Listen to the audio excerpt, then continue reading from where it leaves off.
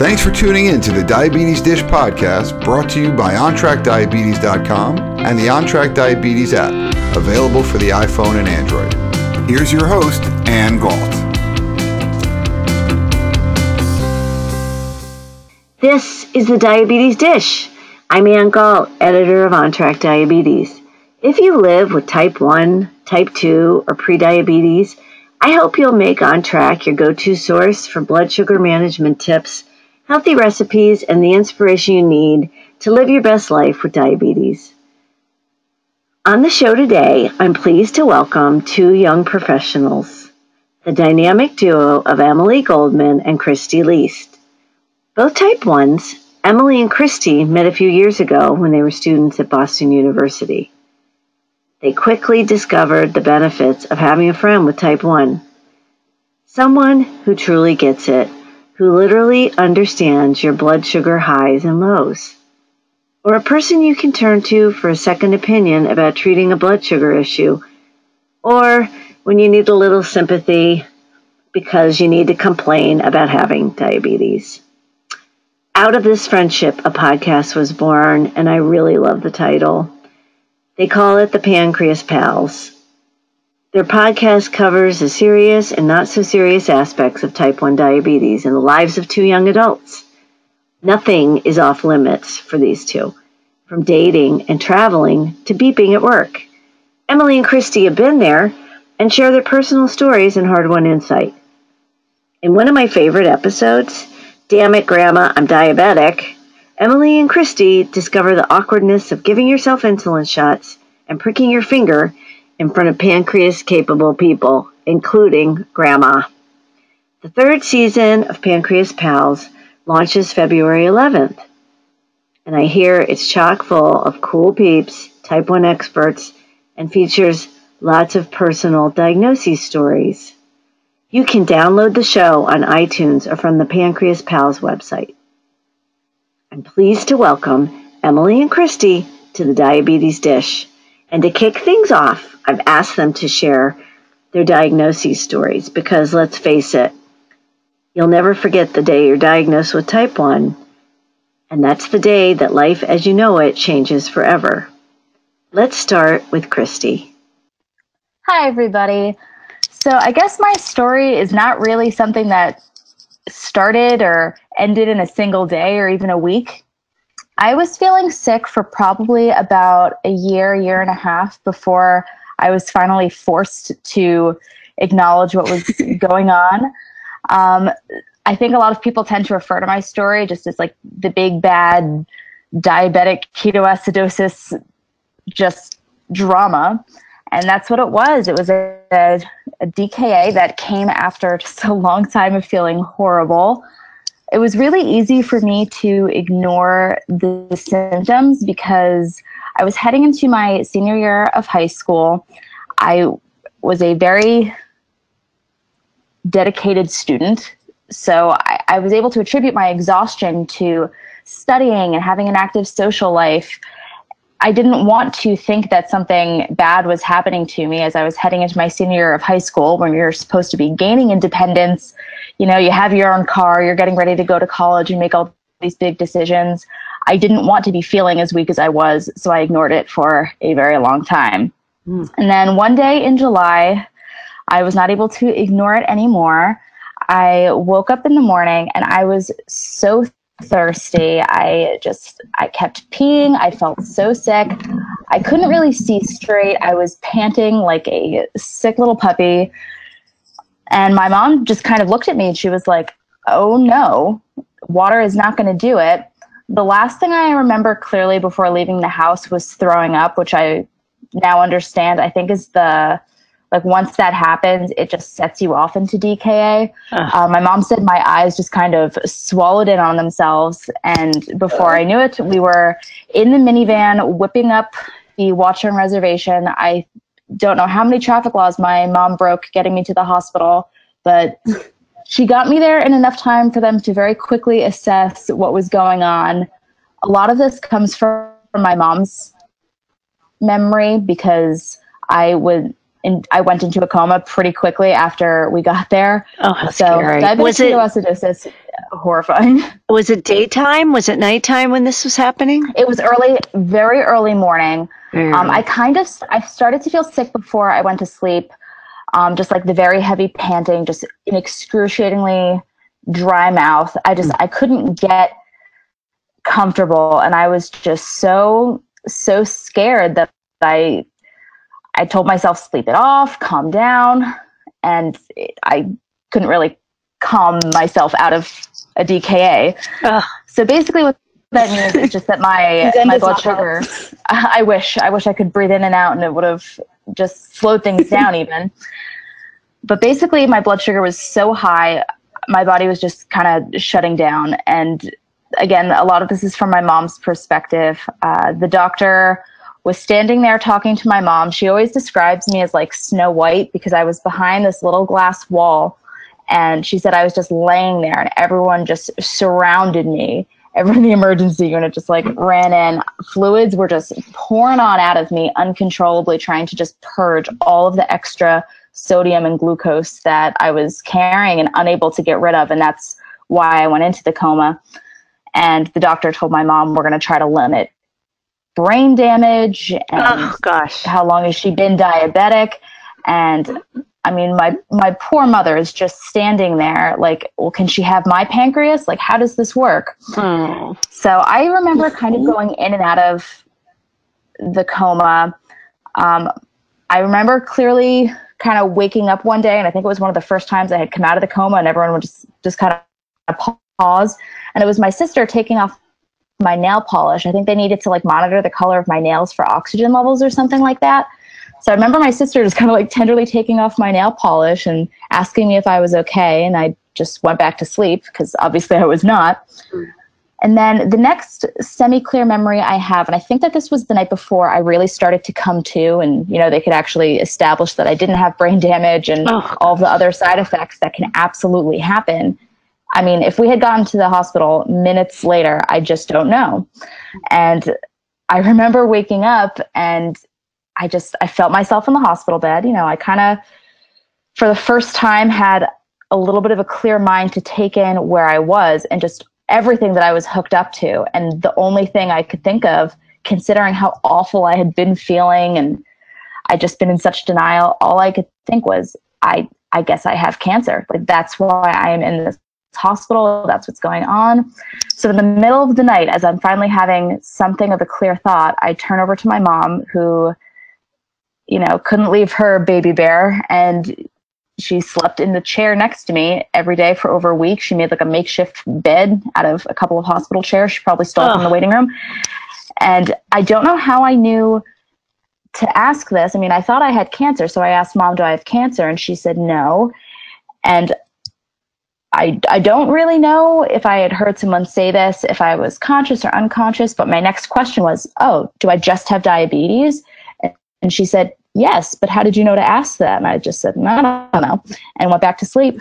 Oh my and then the next day is when I was caught up on everything that I had missed in the past couple of days. So you were in a coma for a few days then? Yes. And you don't have any memory, and oh my gosh, I wonder what your mom must have been living through hell. Unfortunately, I have a pretty good insight as to how my mom felt, because she's a writer, so she keeps very close notes and journals on things that are happening. And she actually sent me the little diary that she'd been keeping at the time about my diagnosis. And it's horrifying to read, because she had notes from a few days before. We had gone to the beach with some of her friends, and she had these notes about, Christie seemed very tired today. Like, I hope she's not running herself down.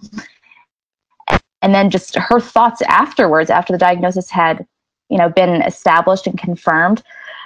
I mean, I am not a mother, but I just feel awful she ever had to feel any of the way that she did, because it's just thoughts of, how did I not notice that something bigger was going on? And then it's just a horrible diagnosis story, unfortunately. Oh, and it was a while ago now, though, since you've out of college a few years and you were in high school at the time. But I'm sure your mom has vivid memories of something that terrifying. Oh, so sorry. Yes, I'm sure I say it very wholeheartedly. I think it was probably worse for her than me. Do you think it was fortunate in a way that it happened when it did? I mean, what if you had no knowledge of this and here you are in college with nobody?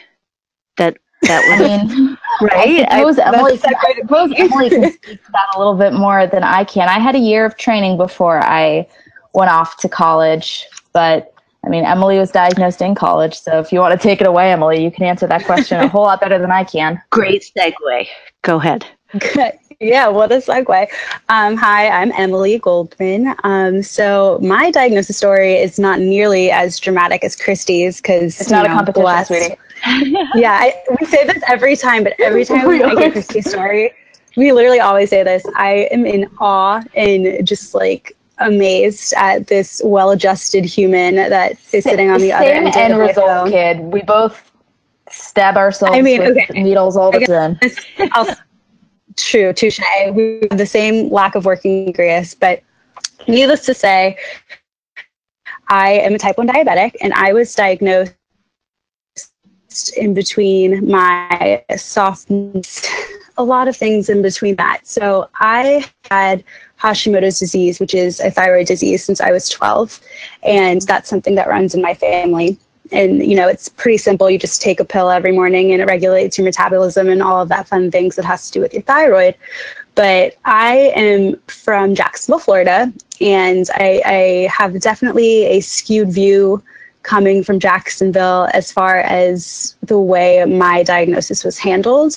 And I get a lot of anger from my parents in the way that I talk about my hometown on the podcast. Aww. But I do, it's different for me. So I was misdiagnosed, I should say, my freshman year of college. In between my freshman and sophomore year, I went in for a routine new general practitioner appointment, and they didn't tell me I was having blood work done. And so you were home, may or may not. You were home. I'm just interrupting for a second. You were home. Yeah, you were home in Florida. You weren't in school in Boston at this time. You were home. Correct. So I was interning. I was at home. It was the summer in between my my freshman and sophomore year of college. Mm-hmm. And I was home in Jacksonville, Florida. And I had started seeing a new general practitioner. And I was unaware that I was going to be having blood work done, fasting blood work, which again, I was unaware. And I had a big bowl of cereal that morning. And sorry, Mom and Dad, if you're listening, but you already know this, actually. I had 4 frozen margaritas the night before, homemade, watered down, smallish glasses in my defense, but sugary nonetheless. And I go to the doctor. This is real. This is me. I can only speak the truth, guys. Mm-hmm. I go to the doctor and I feel fine. Like nothing's really off, and I get my results back. And they call me in, and I was like, oh, this is weird. So I go to the general practitioner, and she's like, oh, your blood sugar was like 300. Did you do this fasting? Like, what's going on? And I was like, oh, I didn't fast for this. And she's like, oh, you're pre-diabetic. Here, let's put you on metformin.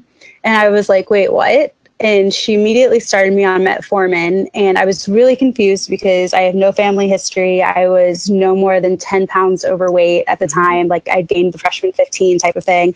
And again, no family history. I'd led a fairly active, very healthy lifestyle. My mother's a chef and always made sure that I knew to eat my greens, eat my, my protein, and just eat a little bit of carb here and there. I was not perfect. I'll be the first to say that. My mom makes amazing dessert, and I always went for the cookies at Boston University in their dining hall. So good, so worth it. Christie can attest to that. But I was gonna say, I know exactly what you're talking about. They had M&Ms in it. How am I supposed to pass that up?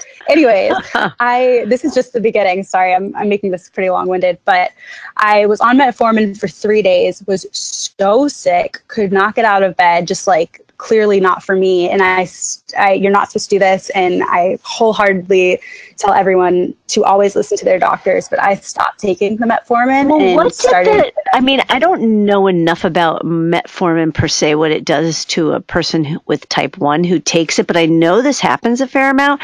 What was it doing to your blood sugar? Do you know? And is that why you felt so funky? So I actually have no idea over those 3 days because they hadn't given me a meter or anything. Like it was just a horrible situation. I'd like to think that if anyone's diagnosed as pre-diabetic or diabetic, they'd give you a meter, at least suggest that you're checking your blood sugar or monitoring it or coming in at some point to discuss what's going on. I, however, was not given that opportunity from what I can recall, but I went to see my endocrinologist like the next day because I was like, I have a specialist already for my thyroid disease. Let me go see what she has to say. Also, why is she not testing me for diabetes? Like, shouldn't this be something that I get tested for every year? So I go in and my A1C was like 6.4. And she was like, whoa, this is elevated. You're pre-diabetic. And I was like, what is going on? Like, I have no family history. She was like, oh, cut out carbs for a year and we'll monitor your blood sugar once a week and see what's going on. And like to take my blood sugar 2 hours after I had eaten something. So I do this for a year. I have blood sugars in the upward 300s towards the last 6 months, I believe it was, of that year. So I was a sophomore at this point in college, and I was going through sorority recruitment. How hard was that to just cut out carbs cold turkey? It was probably the worst year of my life for so many reasons regarding diabetes. Like, that's when I started to get really sick. I didn't even know what carbs, like what food had carbs and which didn't at that time. I had to go through a ton of training. They just told me to cut them out. I can understand that. Absolutely. Yeah, they just told me to cut them out. And I went to see a nutritionist in that same practice, and she was like, okay, no bananas, no this, no this. And I'm like, I'm going to get scurvy living in Boston. Like, there's no way. Like, anyways, I listen to them. I get very sick. I'm calling the office every day. Meanwhile, the office in Jacksonville, while I'm in Boston, attending Boston University, and like 2 miles away from Joslin, one of the best diabetes centers in the world, I'm still calling Jacksonville every day to tell my doctors, like, hey, I don't know what's going on. Like, I'm having these symptoms now. I just checked my blood sugar. It was like 380. Like, I think something's wrong. And they're like, oh, drink more water. That was their answer to everything for the last 3 months of my diagnosis. And finally, I was home for 2 days before heading up to an internship in the Big Apple in New York. I was home in Jacksonville gathering up my summer stuff and saying hi to my grandparents before jetting off to a big fashion internship up here in New York. And I felt like I was dying. Like, I did not pass out or anything like that, but I vividly remember driving my older sister to the beach. And we lived, which was like a 25-minute drive at the time. And I didn't want to let her use my car. So I was like, oh, I'll drive you and then go hang out with my friends at the beach as well. And then we'll drive back. And on our way over there, I was like, Elizabeth, something is not right. I do not feel well. Like, I feel like I'm going to throw up and pass out simultaneously. Like, and I had been peeing like every 5 seconds. I was drinking 20 tumblers of water a day, like 24-ounce tumblers a day, and literally peeing like every 2 seconds, had no carbs, still had blood sugars in the upper 300s, 400s-ish. And I was like, this is not right. There's no way I'm I was like, they had told me that I could not be type 1. They were like, you are 20 years old. You are not type 1. That's juvenile diabetes. Has any medical professional ever told you that year of sort of living dangerously, did it do any kind of long-term damage or anything? I mean, that is a crazy story. Well, it kind of gets worse because I had tested positive for one of the markers of type 1, but they were like, oh, no, you can't have it. And I was like, what is going on? So my eyesight got really wonky towards the end of that. And I wear glasses like on weekends and holidays. I don't wear them as often as I should be, but I was wearing them every day to see really at all. And I had gotten also a really bad situation with an eye doctor who was like, oh, I think you have this rare disease. Let's do a spinal tap. And I was like, what is going on? But yeah, I was like, what is happening with my life? No one's touching me. I've had such I tell my doctors, I go to the Naomi Diabetes Center, Naomi Berry Diabetes Center up here at Columbia, New York, and they're amazing. And every time I tell them the story, they're like, how are you here? that is so wrong. So I, finally got the right care. I went on multiple daily injections. I started feeling better. So who did diagnose you then? That actually, the doctor that misdiagnosed me properly diagnosed me. I headed in on an emergency visit the day I was driving my sister to the beach. And my A1C was my A1C was 8.6, and they still caught it early enough, is what I learned from that. At least I wasn't like 14 or 12, but I, could have avoided damage. I didn't have long-term damage to my eyes. The moral of is I was really lucky, and I kind of took my health into my own hands, and I was like, I'm coming in. I feel awful. This isn't right. And they were like, you're right. This was our mistake. But my mom went in with me, and I just got my doctor had a horrible bedside manner and just kind of was like, oh, you're diabetic. And I started crying because I knew no one with type 1. The only person I'd ever known was my next door neighbor who had passed away from complications of type 1. Oh my gosh. It was just like the perfect storm of horrible things. Her name was Allison. She was amazing. She was 23 when she passed, and I was 20 when I was diagnosed. Oh. And it was just the perfect storm of terror to kind of set me off on this anxiety roller coaster. And my mom is sitting there next to me, and my mom is crying, and I'm crying. And we're just sitting there like staring at each other. Like, we know no one with this disease. To us, it was a death sentence. But then I didn't let that stop me. I went up to New York 2 days later, got better doctors up here, had a big time internship at a big fashion publication up here, lived my best life, got the help I needed, got all of this new technology. And here I am 3 years later, really trying to help others in the same role, when I wish I had a Pancreas Pal to turn to, so anyone that knew what I was going through or even knew what type 1 diabetes was. And I think that's like a big reason why I'm so passionate about educating people and telling me and Christie's story, is because, we didn't have that when we were diagnosed. And I had I always say that I crashed into diabetes. I didn't like casually slide. I fell into it long before I was properly diagnosed. So I'm still stuck on the fact that 2 days after you were diagnosed, you flew up to Manhattan. I mean, my mom hates me for it. I mean, I admire that boldness and whatever it takes to, motivate you to just stick to your plan in spite of your life sort of exploding. But my goodness, I'm assuming that the minute you got to Manhattan, you were very motivated to find a doctor and just learn as much as you could, and to try to feel better. I mean, how long did it take to start to turn around? So I started feeling the difference as soon as they first injected me with that first, I think 5 hours after they injected me with insulin. Wow. It was one of those things that I've been feeling so sick for so long. And then all of a sudden it was like a cloud had lifted literally over my eyes. Like I could see again a lot better. I wasn't blind or anything like that. Everything was fuzzy. And I learned it was because there was like a film of glucose over my eyes, because sugar had spread everywhere it could in my body, and that included the film of my eye. Wow. And it was, I'm so lucky that I went in the day that I did, because I could have ended up in a similar situation as Christie. But luckily, I mean, I was 20 when I was diagnosed, and I was a sophomore/junior in college, and I studied abroad that like 6 months after I went to London. My parents were like, you need to cool it. You're going insane here. Like, you were diagnosed not even a year ago and you're jetting off to London. And I was like, this won't stop me. I probably should have stayed home. There's some things that happened where I'm like, okay, that was scary looking back, but I made it. I had so much fun.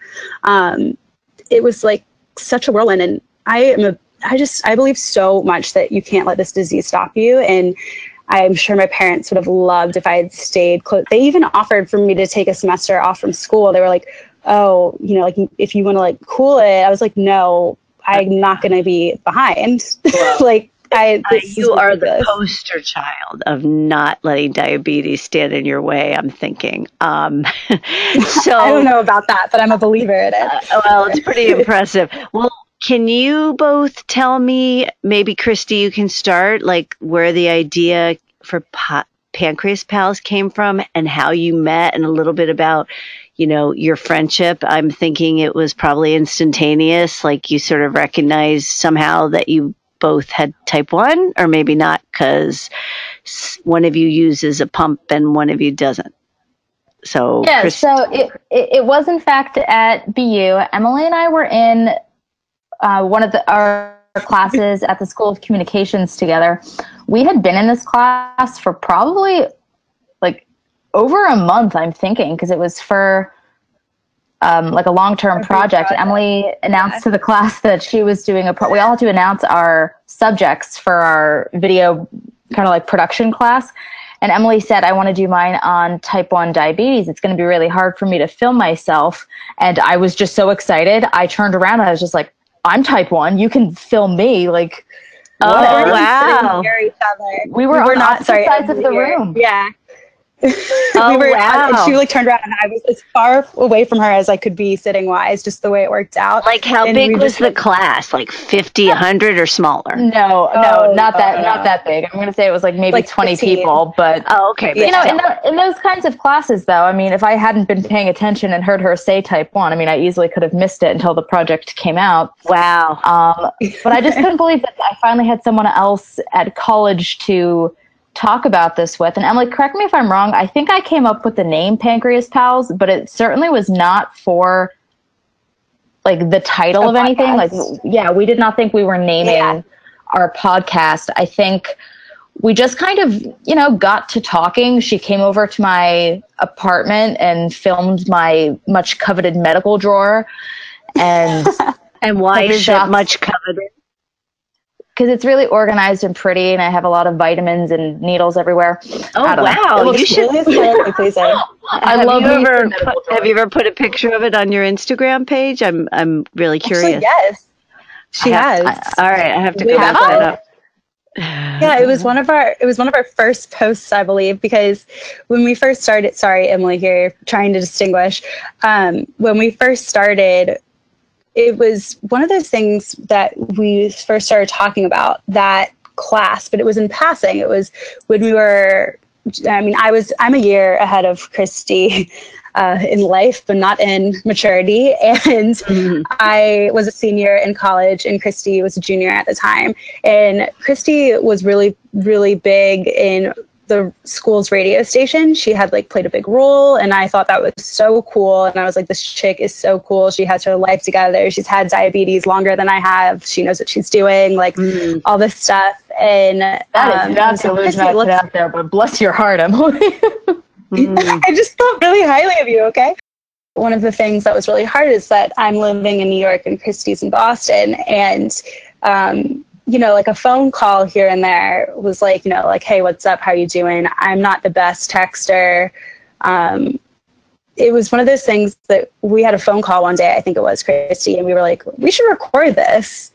And correct me if I'm wrong, Christie, I don't know. We ended up. I mean, that's definitely what we did when you first moved. I was just like a bitter little person who was abandoned. I finally found you. Oh, you missed your dia-bestie, right? I did. Yeah, Pancreas Pal, yeah. Oh, so it really grew out of a long distance kind of friendship and a way to keep in touch, right? We got so in the habit of just checking in with each other when we were having, if it was a victory or it was a horrible, I need someone to feel bad for me kind of day. So many horrible days. We just really got in the habit of checking in with each other. And I realized how necessary it was to have a Pancreas Pal. Actually, on one of my walks home, I had no idea who of my roommates was home. And I lived just far enough on campus that I always had to account for my walk home from class as like an actual workout. And I was texting Emily because I was having a really bad low. And I was walking home and I was like, I am so close to being to my apartment and my blood sugar is dropping. I just don't have a juice box on me. And I think, Emily, you called me to make sure that I had gotten home okay. And it was just such a comfort. And it's just different when you have someone who really knows what the numbers mean. Yeah. You were 25 sitting on a stoop. I was a stoop kid. I was sitting on the stoop. And that's what we just kind of realized, that people need to be talking about this. It just, everyone who has felt this miserable, and I mean, at the end of the day, we're so lucky that all it takes for us, whether we're high or low, to feel better is insulin or juice. And we live this like beautiful, charmed little diabetic life where we have access to those things. But all the same, anyone, regardless, who deals with type 1 knows just how vulnerable and awful it feels to feel just like so helplessly sick. And like when you're low, yes, you can get it back up with juice and your blood sugar will return to normal eventually. But in the moment, if you don't have someone to check in with who honestly understands how you feel, that you are missing out. And it's something that I didn't know I was missing until I found it. So you both didn't have like close friends who had diabetes? It was like you both were meeting and connecting kind of for the same reason at the same time, it sounds like. Yeah, I didn't have anyone that I was texting. The person I knew at the time was, I nannied for 2 years in college, and I nannied one of 3 awesome children. The middle child had type 1. So until Emily, Olivia was my best pancreas pal. Oh, yeah. I'm still, she's still a forever pancreas pal as well. But you know, it's different having someone your own age. Like I can't really talk about, blood sugar and wine. I can't really talk about that with Olivia quite yet. Yeah, I had actually, now that I think about it, I had actually known, shout out to my friend Ian. He was, I guess, my original friend with type 1. We were in the same program at BU a year before. This is my freshman year of college. And then we had kind of, gone our separate ways a little bit, but would still run into each other. And so I wasn't diabetic when I first met him. I was just like, wow, this kid has a tube popping out. Like, that's weird. Like, what's going on? Like any non-diabetic person who's unfamiliar with the disease would think, which now I chastise those people all the time, even though I was once one of them. So I'm a hypocrite. I will be the first to admit that. I would go up to, and Ian, I remember they told me I was pre-diabetic, and I told that to him, and he was like, what? Like, that's so weird. Like, okay, like, keep me posted, like, whatever. And then when I was diagnosed, Ian and I were still friends, but he's a guy with type 1. I don't know, I don't want to get graphic or anything, but being a woman with type 1 is very different than being a man with type 1, just because of the hormones and the way that affects your blood sugar. We are hormonal little monsters, and it's hard. And you have to, like, I don't know about some of the listeners, but like I have to temp basal on my insulin pump, which means like adjust my insulin levels based on my time of the month. And as much as I love Ian, he couldn't really attest to that. And he was a great sounding board for how many carbs something might be, but we were never at now we're at that level where I text him and be like, oh, I'm having such a day. But Christie was really the first person that I could turn to and be like, yo, I'm going on my first date with this guy. How do I handle telling him I'm diabetic, or how, even though we kind of still are leading, it's like the blind leading the blind, but at least we're struggling together. We can like hold hands as we're falling. But it's funny. I always say, oh, sorry, go ahead. No, go ahead. I was just going to say, I always say that we're surviving, not thriving. Christie and I are really helping each other get to thriving. I am a full believer that we are on that path, and we are living our best diabetic lives, as we always say. But it takes a while who in their 20s is thriving? That's what I want to know, regardless of diabetes. Like, who has it together in their 20s? By age 57, I think I'm going to be thriving, because then it'll be really acceptable for me to live the grandpa lifestyle I am. Emily, I feel like Emily and I are also just like synced up in life. Like we both got into relationships at the same time, and somehow that like literally if it wasn't within a week, like call me big fat liar, but I'm pretty sure we were like, oh, I met someone. So you really have parallel lives in a way. It's just made it easier to talk about, because like we both had to deal with like our first low blood sugars in front of these guys and all of that other exotic stuff. Story in itself. Yeah, check that out on our podcast. We have quite a few embarrassing stories that I think that I love those episodes. I listened to the dating ones a lot because as many as I could because when you're in your 20s that's what a lot of people are doing. So I can only imagine the challenges of adding a type 1 diagnosis into that. I mean, could you imagine what dating a type 1 would be like, or would that just be? I mean, do you know any people with type 1 that date other type 1s? I'm just wondering. I do, actually. I know people don't. Yeah, I know it through the Juvenile Diabetes Research Foundation, JDRFs. I'm a member of the Youth Leadership Committee or Young Leaders Committee. Wow, I mess that up every time, even though I'm like on the new membership board. Anyways, I lead a confusing life, but they are married, and I'm always like, wow, we would never get any sleep. Like I have, like Christie, you wake up once a night to check your blood sugar. I have a Dexcom that beeps at me constantly, and I just luckily my boyfriend is such a trooper, and he is so kind. And I know Christie's boyfriend Zach is as well. They're just really here for us. And my boyfriend rubs me on the back, and it's just like, I know, they're such nuggets. Rich will just rub my back and be like, it's going to be okay. Do you want me to get you juice? Like, do you need anything? And I'm like, I'm good, Rich. Keep watching Lord of the Rings. Like, everything's going to be fine. If it's during the evening, though, it's early in the morning, if I even roll over because I feel like I need to check my blood sugar, Zach has the juice box ready before I've even gotten the low reading. How does he know? It's if I roll over and I don't even bother, because because I'm on injections, I don't have anything to warn me when I'm dropping. So I set an alarm. I haven't slept through the night in count how many days through when I was diagnosed. I don't sleep through the night. I probably never will again. I have to stop you because I am just fascinated by the fact that you're old school. And I know in your podcast, you refer to yourself as a grandpa. And I just wondered if you could talk about that a little bit. I mean, you guys grew up on technology, and the idea that somebody your age would be sort of resistant to it, or maybe you just feel like you have control. Honestly, heck technology. I work in tech PR, so I really shouldn't be saying that.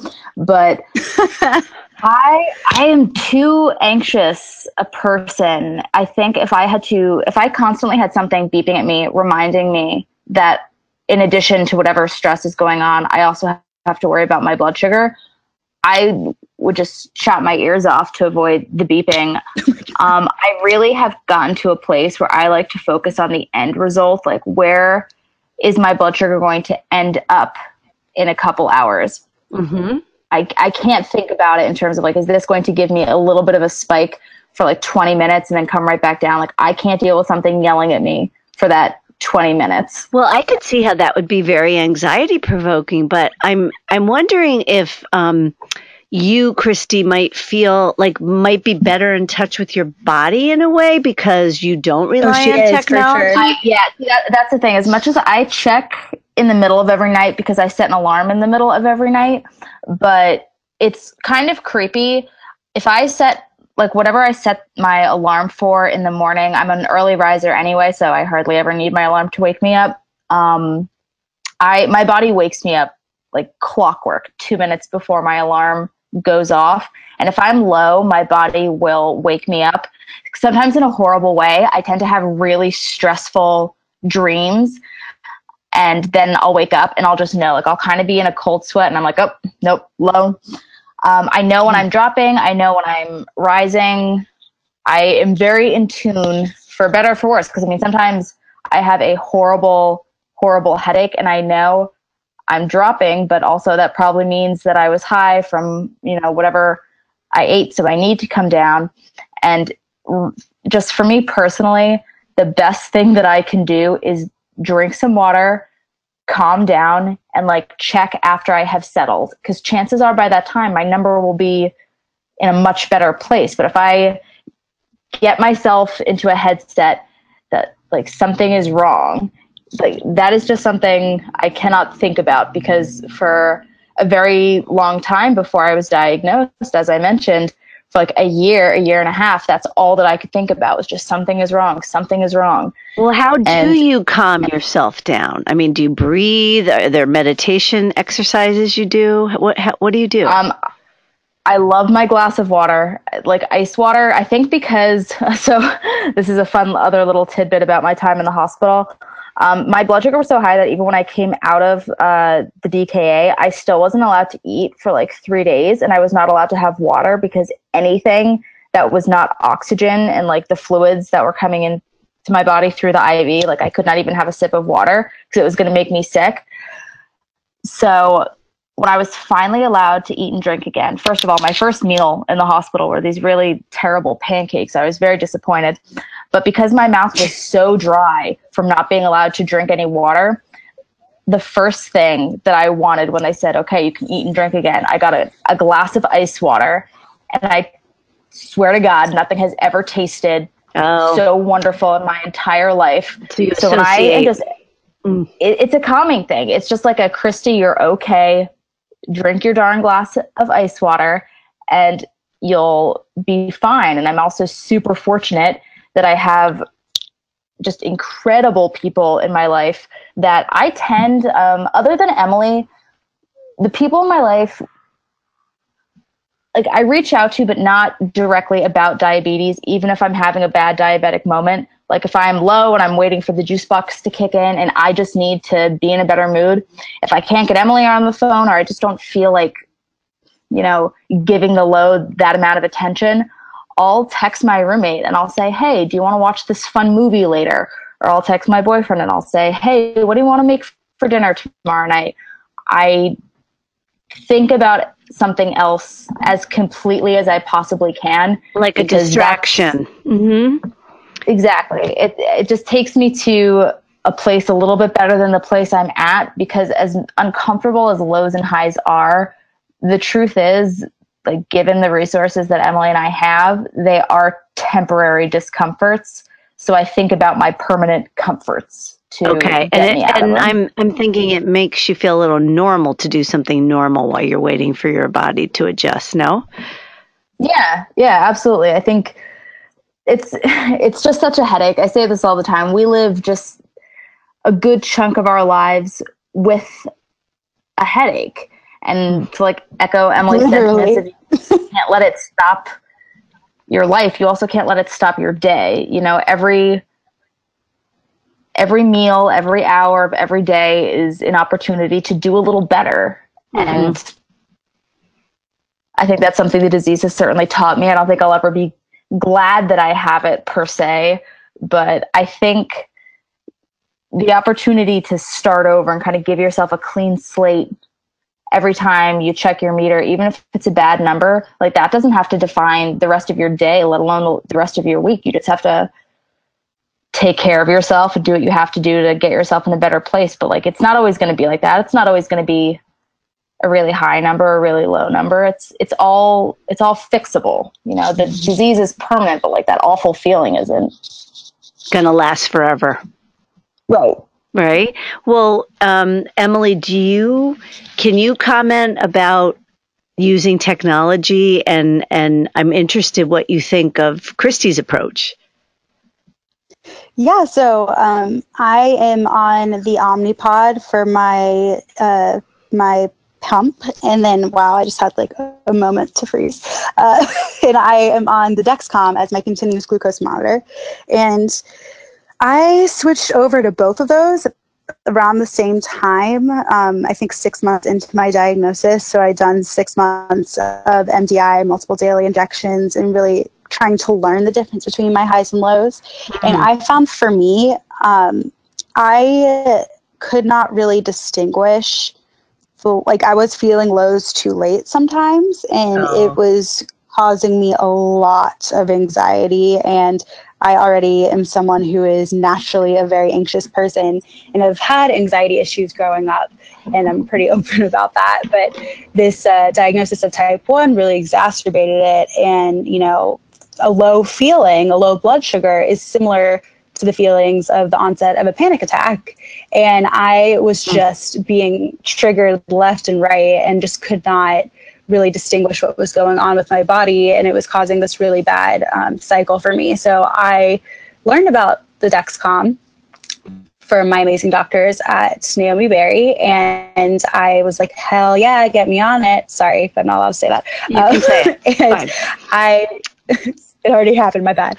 I went and learned how to do the Omnipod and the Dexcom, and I have to say Omnipod is amazing because tubes make me want to pass out, and I was getting hematomas from my injection sites. So every time I'd inject myself like 5 or 6 times a day, I'd have these giant purple like blooming bruises all over my stomach and legs, and I was like, this is so sad. Like, I don't need another indicator. You know, it was in the middle of summer when I was initially diagnosed, and I was trying to wear my cute little shorts or my cute little skirts or whatever from my amazing bougie internship. And I was like, this is so embarrassing. And I just was tired of having to go shoot up, you know, find a bathroom somewhere to give myself some insulin. And which is not the most hygienic thing to do. And it was just a number of factors that were really feeding into my anxiety with the disease. And for my first year that I had it, I always say my first year was my fight or flight mode, and I was just pure adrenaline powering through, not really thinking about the disease in terms of a chronic illness, but more like, this is something that I need to get down and I need this to survive. And then my second year, I was like, okay, wow, you know, this is something I have. I'm still learning the ropes. Like, this is doable. And then my third year, which is this past year, I really hit a wall, and I was like, oh my God, this isn't going away. This is chronic. And I definitely had some bouts of depression with that. And it's just been like a very interesting transition to see how, you know, I still have my Dexcom, which was causing me a lot. It does cause me some anxiety. You know, I'll set my high alarm at like 220 now instead of being 180 where I had it for a while, because my doctors were like, you're not going to be between 80 and 180 all hours of the day, and this is stressing you out, and you need a reality check, and you're not going to do this. So I was like, okay. And we changed it, and I get so much more sleep now, and I still am within the limits of where I want to be, and my doctors can check my CGM from, you know, I don't have to go in, I don't have to really upload anything, because they're constantly checking my Dexcom if I email them and I'm like, I've been super high lately, I'm really stressed, or I need a new temp basal for when I have my period or something like that. Mm-hmm. They're super good about responding and being like, oh, I see this through your Dexcom. Also, I'm looking at your Omnipod. Like, it's all Bluetooth, super in the cloud, which is also terrifying to think that my blood sugar numbers, like my actual body makeup, is somewhere in the cloud. Like, a part of me, my body reading is in the big bad world. But that's really personal information. It's so personal. And Dexcom has a sharing component to it, which you can opt in or out of. And I am so glad that I've opted in it, because my parents, especially my first year having it while I was in college, my parents have saved my life twice, or probably more than that now. But I would sleep through those really bad lows. And my parents, I remember vividly one night, just tag team calling me. My dad was traveling for work, and my mom was calling me from the house in Jacksonville. And they didn't know that they were both calling me at the same time, but they were getting these really urgent, I set it so they can really only get the urgent low notifications, because I don't need my parents like helicopter parenting me when I'm almost 24. Mm-hmm. So at the time though, I was 20, and they were getting, you know, oh my God, you're like, you're 2 arrows down at like 40, like something's not right. And I was sleeping through all my alarms and the low. And they finally woke me up, and they were like, like, eat some Skittles, have some juice. And I was like, could barely speak. And I finally got it together. Scary. So it was really scary. And I just feel so lucky that I had that technology then, because I was never a deep sleeper until my sleep started being affected because of diabetes, because I was having a higher low and waking up. And now I just need that sleep so much that I think my body just kind of ignores this outside noise, and I've become a much heavier sleeper, which is such a catch-22. So, right. I mean, I'm so lucky to have my Dexcom, and I love it so much. Like, it's really, it's a game changer for me for sure. Same with my Omnipod. So really what I'm hearing, you know, your takes on dealing with it is experimenting possibly and really finding what works for you, and assessing sort of the many variables, anxiety being one of them. and keep trying. Yeah. I mean, I could see how numbers on a screen. And speaking of numbers, I did just want to ask you one more thing. Enter a new sort of topic of discussion, which is math. I am terrible in math, and I can't imagine. I was not told this would be a part of the podcast. Oh, but I mean, having type 1 and all of a sudden, aside from the vocabulary and the equipment, like the math, right? You have to know numbers and count carbs. And was that something off-putting for both of you? Well, at first, I think absolutely, because your thought when you're first taught about everything, at least for me, was I can't eat stuff like certain things anymore because they're high in carb. And that's not at all the case. I mean, while there are times when it's not a great idea to have something that's really heavy in carb, if you know how to dose for what you're eating, at least in my eyes, there's nothing I can't eat. I just have to be aware.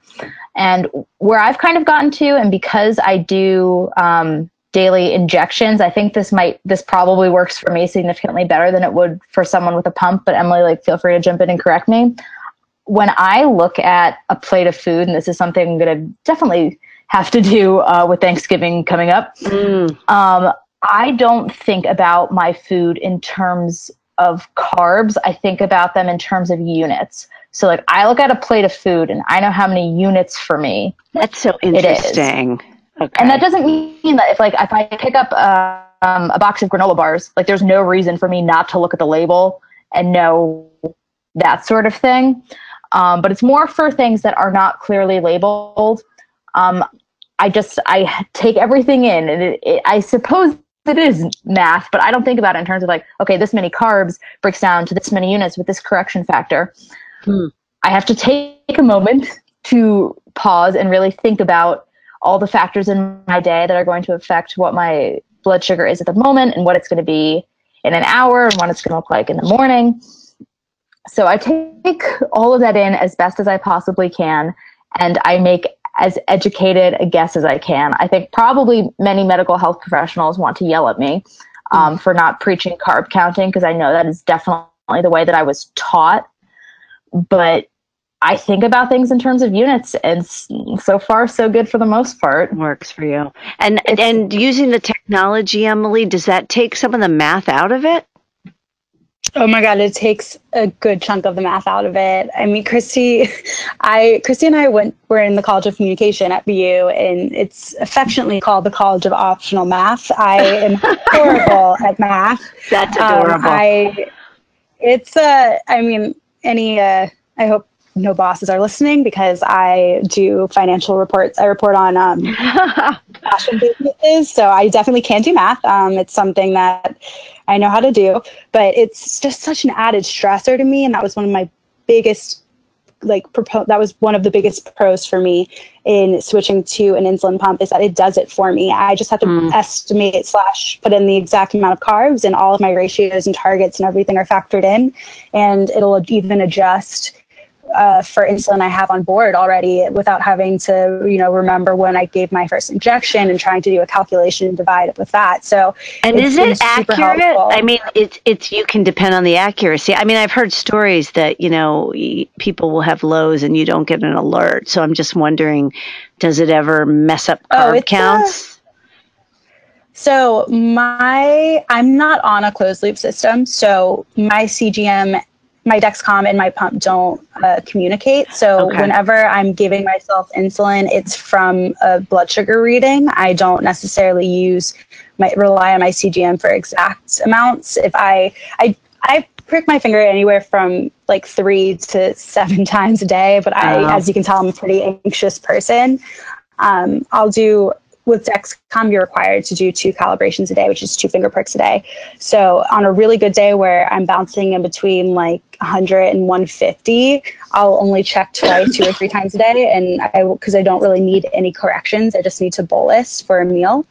But if I am, wonky and at 300 one minute and 40 the next, then I definitely rely on my finger pricks. And that's to say that my meter is not always correct either. I've had to double check a number because I'll feel fine and I'll see. One time I thought 400 and I was like, this is not possible. And I checked again and I was at like 140. Oh, okay. So it's really important to listen to your body, even, for someone like me who has more trouble listening to their body and trusting what's going on. And so you can't turn off your brain completely with the technology. Oh, no. I override. If my doctor's listening, don't yell at me, but I override my pump sometimes and will equate, what is words? I don't know. Give myself insulin if I know I'm going to be walking, if I know this and this and this, because it's, my pump doesn't factor in if I'm going to go on a 10-minute walk or if I get lost in Manhattan somewhere. That's something I need. That's something I need to be able to factor in because Emily and I both live in cities, even though she's in New York and I'm in Boston. So even if I'm like a little bit, if I'm technically high when I'm going for like my afternoon snack at work, I'm anticipating walking between train stations and then walking to my apartment. Sometimes I walk to my boyfriend's afterwards. Sometimes I have to walk to get dinner. Like I'm the only one who knows approximately what my activity looks like for the next couple of hours. And especially because Emily and I are both prone, my mom calls it the witching hour. Like when it gets like 4 p.m. and later and like the sun starts going down, like the sun goes down, so does my blood sugar. Wow. So I'm the only one who knows how to take care of myself on that level. Yeah, not that I don't trust. Not that I don't trust technology, but I mean, I have the technology. Yeah, I have the technology, and I'll give myself a bump a unit down or something like that if I know I'm going to be walking for more than 10 minutes. It's just, at some point, technology is helpful, but nothing will replace me and my brain and how I know my body's feeling in the moment. All right. Well, something, I definitely need to have you two ladies back again soon because I feel like there are about 500 other things we could talk about. And the time has gone. We can ramble for literally days, so please cut us. I dedicated to our rambles. Yeah, but I mean, I'm going to kind of consider this the diagnosis story of Pancreas Pals episode, and maybe we can have you back to, do some other aspect of life in your 20s. But before I let you go, great. Before I let you go, we got diagnosed with our personalities. Yeah. Well, I'm thinking a lot of the people listening to this are probably newly diagnosed. So if you could just give your sort of go-to place, besides Pancreas Pals, of course, for information to help you negotiate or navigate your life after you're initially diagnosed, I would just love to hear from each of you kind of your favorite diabetes content places. Emily here. My go-to is definitely JDRF and all the groups all the directions that they have from their website. They take you, I mean, even On Track, I'm pretty sure is on there. I have to double check, but I definitely have visited On Track before during my diagnosis issues, because you literally have a tab for all the things that they thought I had. So, but JDRF is a huge one for me, and it's not just because of the giving component to that and learning more about the community, but it's very much, an involved type of thing. And also Beyond Type 1 is an amazing organization, and they feature day-to-day diabetics just living their lives, and really that's a solid community as well. Oh, great. This is probably going to be like the most millennial answer I could possibly give you, but my favorite thing to do is like scroll through our Pancreas Pals Instagram feed. Mm-hmm. Yes, I have always been. Pals are the best. They really are. I'm someone who always has supported, or not supported. I lean on peer review and peer accounts.